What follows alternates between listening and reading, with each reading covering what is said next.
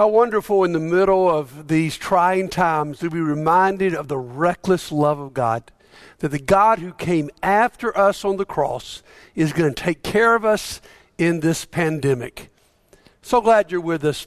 I love Senior Sunday. We were here in this room and all the parents and their seniors were sitting together. That's a really special time. It was great seeing Jackson Hill on the communion time. I can remember Jackson as just a little baby with those bright, mischievous eyes. I know his hair has grown a little bit since that time, but how wonderful to see the great families in our church and these young people growing up to be great in the kingdom of God. So excited about that. And I believe the message today will certainly apply to the seniors. Honestly, it applies to all of us, because here's what we're talking about: contentment in the pause. We're all in this pause when everything has been shut down, slowed down, and it's so challenging to be content. I mean, the word contentment literally means to be satisfied. Contentment is being satisfied. And if you're like me, that's challenging enough during just normal days, more or less in a time when everything is different. We probably struggled with contentment this week when Governor Ivey announced that we'd continue some of these restrictions. Some of you, like Jackson, you can't get a haircut yet, and everything's still slow. Now, who I want to focus on, though, for a moment are these seniors, because to me, they could be one of the least content groups around. Because just think, their senior year was completely disrupted. And I've been talking to some of them this week, and some of the things they say they missed is they can never make up for the missed last moments. You know, your last prom, your last day of school. After this is over, they can't go back and do that. And there's so many things that they're missing out on, senior trips, all those kind of things. And then, I was talking to one of them that's a baseball player. I mean, last year his team had been very successful. He was looking to have a great year this year, and now that's been disrupted. No more baseball. Doesn't get to finish out with his team he's played with for a long, long time. Now, I do notice that Jackson Hill is the exception. I mean, he's having a great time. He said, I'm having a blast. And I love that, because he's found a way in this moment to be okay. So all of us need to find and learn how to be content. Now, what I'm going to tell you this morning is that the Apostle Paul believes that you can be content in any and every situation. Now, think about that. That's a radical statement. Paul's going to say to us, you could be content when you're eating high on the hog and when you're hungry. I mean, in fact, let's go to the passage, Philippians chapter 4 today, and let's learn from Paul. Now, this is an interesting passage, these few verses, because Paul is thanking the Philippian church for their financial gift. And he wants to thank them, but at the same time, he wants them to know he'd have been okay without it. So listen how he puts that together. Verse 10, Philippians 4. I rejoice greatly in the Lord that at last you renewed your concern for me. Indeed, you were concerned, but you had no opportunity to show it. I'm not saying this because I'm in need, for I have learned to be content, whatever the circumstances. I know what it's like to be in need, and I know what it's like to have plenty. I have learned the secret of being content in any and every situation, whether well-fed or hungry, whether living in plenty or in want. And then here's the verse many of us memorize. I can do all things through him who gives me strength. Now let's look at this a little closer, because when you hit a verse that you know, like verse 13, we've taken it way out of context. We've made verse 13 is, I can do all things through Christ who strengthens me. If I memorize that and I quote that enough, I can be Superman. That's not what Paul's saying. But what Paul is saying is, even in the midst of difficult times, through Christ, you can have contentment. And let's go back and look at that verse. Let's look at that verse one more time. I've learned the secret of being content in any and every situation. Now, if you don't believe what Paul's saying there, Paul said, let me give you some illustrations. You can be content if you are living in prosperity or you're poor, if you're full or you're hungry. He would say if you're suffering or you're living in abundance, if you're healthy or you're unhealthy, if you're living under quarantine or in the moment we have the vaccine. He'd say to me, you can be content whether you're leading worship or not leading worship. You see, despite the huge public outcry for me to be the worship leader, they're not letting me do that today. They're very afraid I would keep my mic on. But you see, what he's saying there is it doesn't matter what's going on around you when what's in you brings you to peace. In fact, he says it's a secret. No joke. No joke. Contentment is a secret. I'd like to learn it. How about you? There's a lot of words I would use to describe myself, but content would probably not be one of them. So, when I'm preaching today, I'm preaching at you and preaching at me. And I hope as we go through this, we will start learning this secret. Because here's what Paul says is, he's learned it. Now, this word here for learned is not so much about learning through knowledge. Even though hopefully what we're going to be doing here today will help you move toward that direction, or looking at some of the great Bible characters like Paul or Joseph who were content in difficult times can certainly be helpful. But the word here is to learn through experience. We would say to our high school seniors today, you're going to learn as you go through the college of hard knocks. And that's how you learn it. And that's why, as we come to this passage, I must tell you, Paul is the perfect teacher. He's not writing this from a lazy boy with a 70-inch TV watching the documentary about Michael Jordan's last season or watching endless reruns of HGTV. He's not in a comfortable place to say, wow, he's content. He's a 60-year-old Jewish man chained to a Roman soldier who doesn't know whether tomorrow he will live or die. So I think we ought to listen to him. If you look through some of the things that Paul's been through, he's been through beatings and imprisonments and starving. He's been through it all. And what Paul is saying to us that's so critical is, guys, I didn't start off this way. I learned this.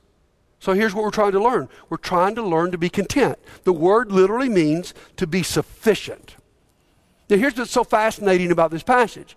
This word was very popular with Stoics in Paul's day.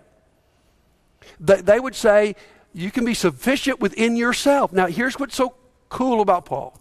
Paul takes their word, here's what I would put it. Paul takes their word, baptizes it, and makes it a Christian.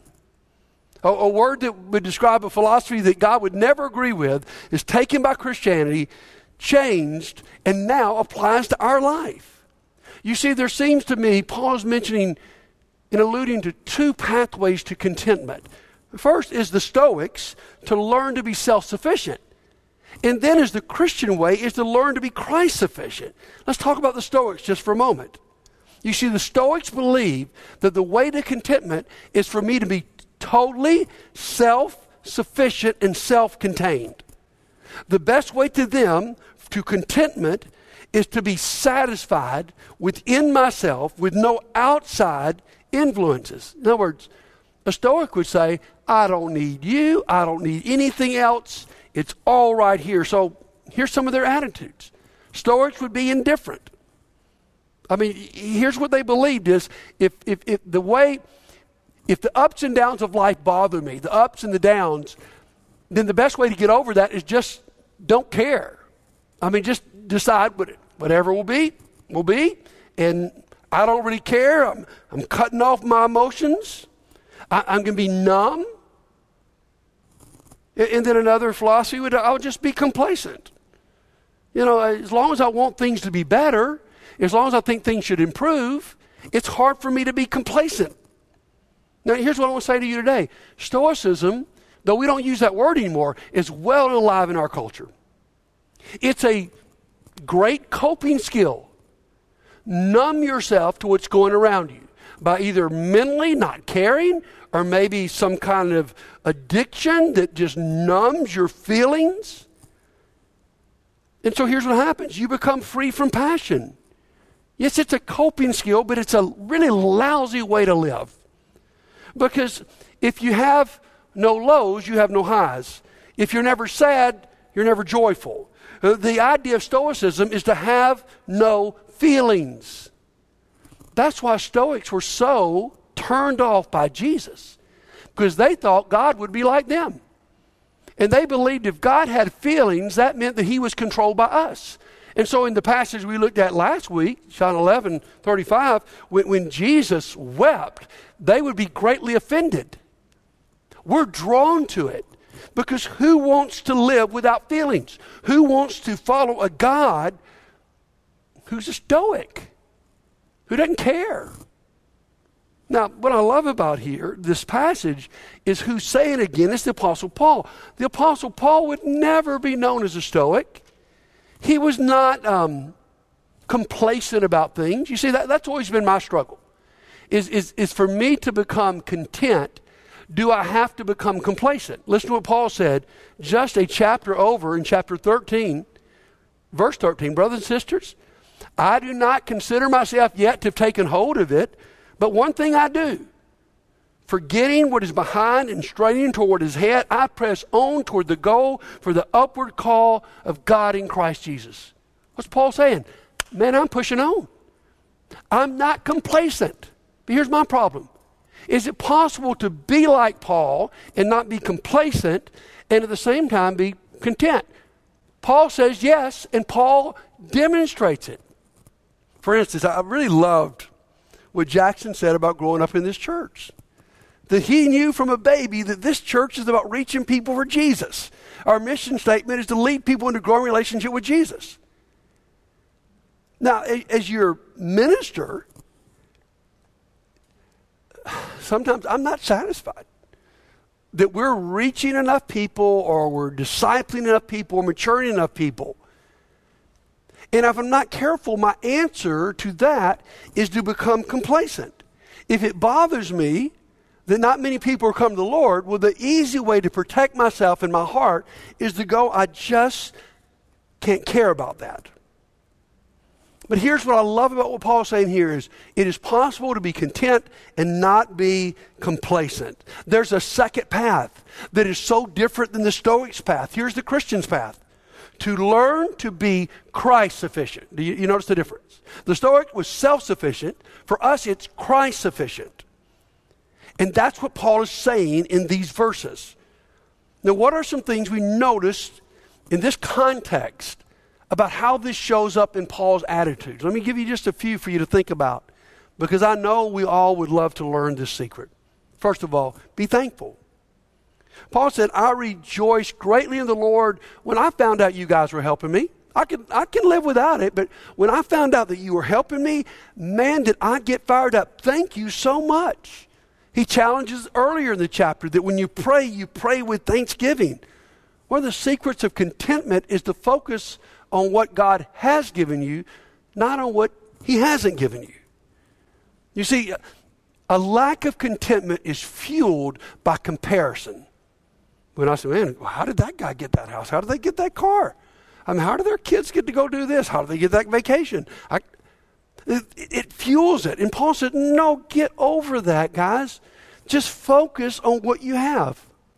Listen, seniors, if you can learn this at 18 years old, or at least start the process, oh my goodness, it will lead you to such a blessed life where you're not jealous and you're not comparing, where you're content and thankful for what God has given you, and that's what you focus on, not what he hadn't given you. Be prayerful. That's the next attitude. You know, Paul, listen to what he says earlier in this chapter. Do not be anxious about anything. So what do, Paul? How do we not be anxious in this coronavirus? We don't know if we'll have a job tomorrow. We don't know if the economy will fall apart. We don't know if one of our relatives will get this sickness. Here's what he says. Do not be anxious about anything, but in every situation, by prayer and petition, with thanksgiving, present your request to God. Isn't that awesome? And here's what he says. And the peace of God, which transcends all understanding, Well, guard your hearts and your minds in Christ Jesus. Here's what the message says there. Christ displaces worry at the center of your lives. How do we do that? By turning our worry list into our prayer list. That's one of the best things you can do is surrender from being God right now, and you do that through prayer. It's the greatest act of surrender. And then you allow Christ to be sufficient for you by being humble. I mean, look at our verse one more time. I can do all things through Christ who gives me strength. Now, for you seniors, when you go to a secular university or out in the world, they're only going to tell you the first part of this verse. I can do all things. What they're going to teach you is you can achieve anything you put your mind to. Well, how do I find that strength? Look within yourself. All the answers are within you. You're the center of the universe. You can accomplish it. And I'm telling you, if you just live the first half of this verse, you're going to be greatly disappointed. And you're not going to be content. Because you can't do all things. You can't handle everything on your own. So what the Christian would say, man, keep that part of the verse, but add this, I can do all things through Christ. He gives me strength. And so we learn to be humble. It's not about what I can accomplish. You see, like with my lack of contentment about the church sometimes and about, how we're doing. The answer is not for Buddy to become complacent. The answer is for me to give it to God. And I don't have the strength, the well-being, the knowledge. I can't make it happen. I can relax and rely on God and be humble enough to know He's the only one that can make it happen, and He wants to. I love this story about Sebastian Bach, the famous composer. I mean, he was so gifted. His music still played centuries later. At the end of his song, he would put initials that would say to his readers in their language, to the glory of God alone.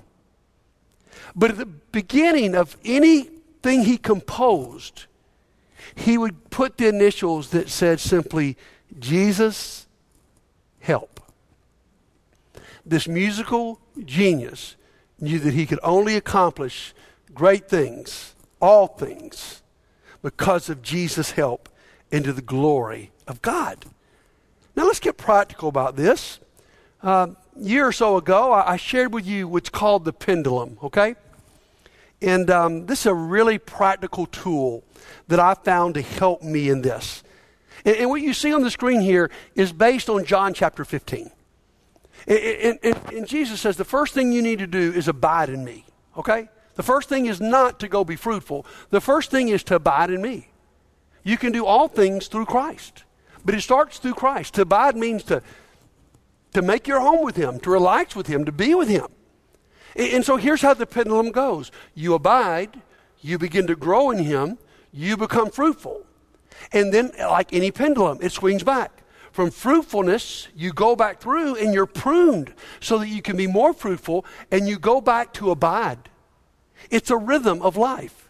I abide, I produce fruit, I go back and I abide. That's what we're talking about in this pause. And that's what's taught throughout Scripture.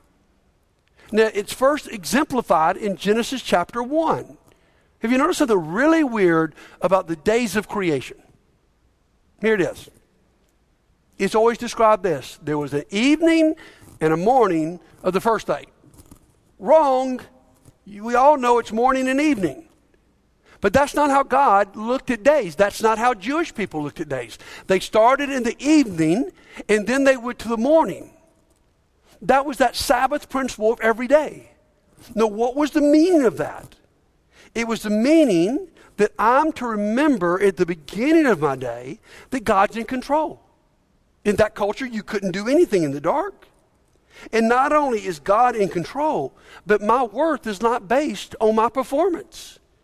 Before anything happens and I can go out and work and achieve things, I first of all must abide.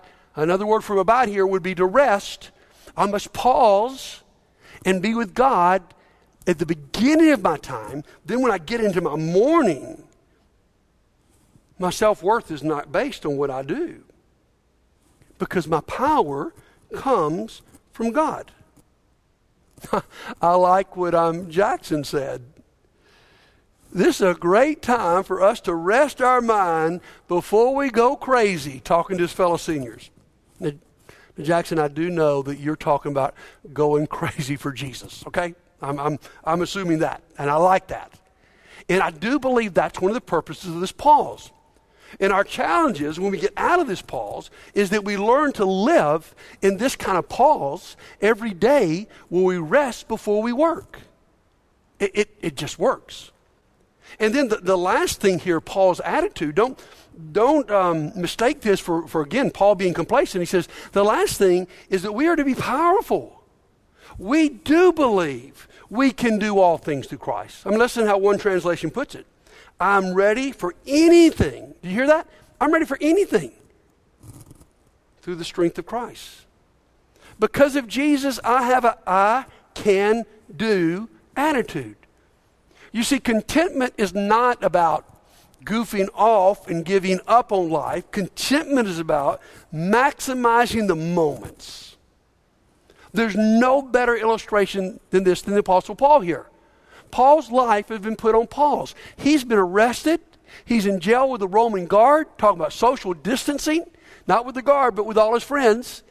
And he's here and his life's put on pause. Now, if you're Paul, you could easily have said here, well, my goodness, I can't preach, I can't teach, people are talking bad about me. I might as well just not care. But you know what Paul's able to share in Philippians chapter 1? Because he's in prison, the whole Praetorian guard are beginning to come to Christ. He was powerful in that moment. And I want to say to you and I today, in this moment of pause, if we can find contentment and power in Christ, we can be so powerful. Not in a complacent way, I just got to make it through this. But you know, I've got strength to make it through this to the glory of God. I've got strength to make it through this and accomplish God's will. Now, but I want to boil it down to you just for a moment to two pictures here. And I mean, there's a thermometer and there's a thermostat. And I think that's our choice here. A thermometer simply reflects and registers what is going on. Okay? And that's easy. If life's up, man, looking good. Life's down, not feeling good. And that's the easy way to find contentment, is just reflect life. The challenging way, the godly way, Paul's way, is to be a thermostat. A thermostat does not register what's going on, it determines what's going on. A thermostat says, you know what? In the middle of this, because I've got Christ's power, not my power, because of Christ's power, I can walk in the room and things can be better. Paul's saying, because I know Jesus, and even I'm in prison now, there are great things that can happen. You guys, that's what I want to say. I mean, first of all, to our seniors, you've grown up in this church, and we're not just sending you out to be complacent.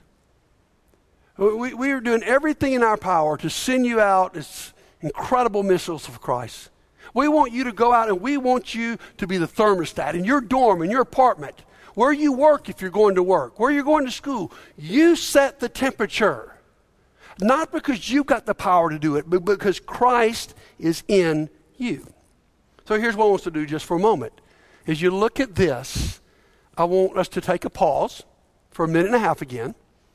And here's what I'd like you to do, if you're by yourself or if you're in a group. First of all, how content are you right now? 0, not content at all. 5, perfectly content. So just sort of rate yourself real quickly. And are you reflecting more a thermometer or a thermostat? So I'm going to give you a minute and a half, then we're going to close out quickly, and we're going to sing some very meaningful songs. So please think about that and talk about this if you could. I hope you had a good discussion, and I hope it wasn't discouraging to you, because I think we see from what Paul is teaching us is this is something that we learn over a lifetime. I'd be surprised if most of us were 5s, in the area of contentment. But it is something, though, we can learn. And I think that's what's so exciting about the pause that we're having, is because if we can learn to be content in the middle of this pause. How much will that bless us when we get out of this? So I want you to be thinking about that. I want us to sing just a few minutes. And we're going to start with this classic hymn, "It Is Well With My Soul." I think it expresses exactly what we want to be to say, not on our own power, but through Christ. Now, it will help you to know the background of this song. It was written by Horatio Spafford. His family had been a part of the Great Fire of Chicago, and his son had been burned to death. And him and his family were going to go to Europe. And he had some business come up, so he couldn't go. So he sent his wife and 4 children across the Atlantic Ocean. They were in a crash at sea, and all 4 of his girls perished. He received a message from his wife that simply said 2 words, "Saved alone." So he's crossing the Atlantic now on another ship to meet his wife. And when he comes to the part of the Atlantic close to where his daughters had perished, he begins to write this amazing song. "It is well with my soul. I have peace."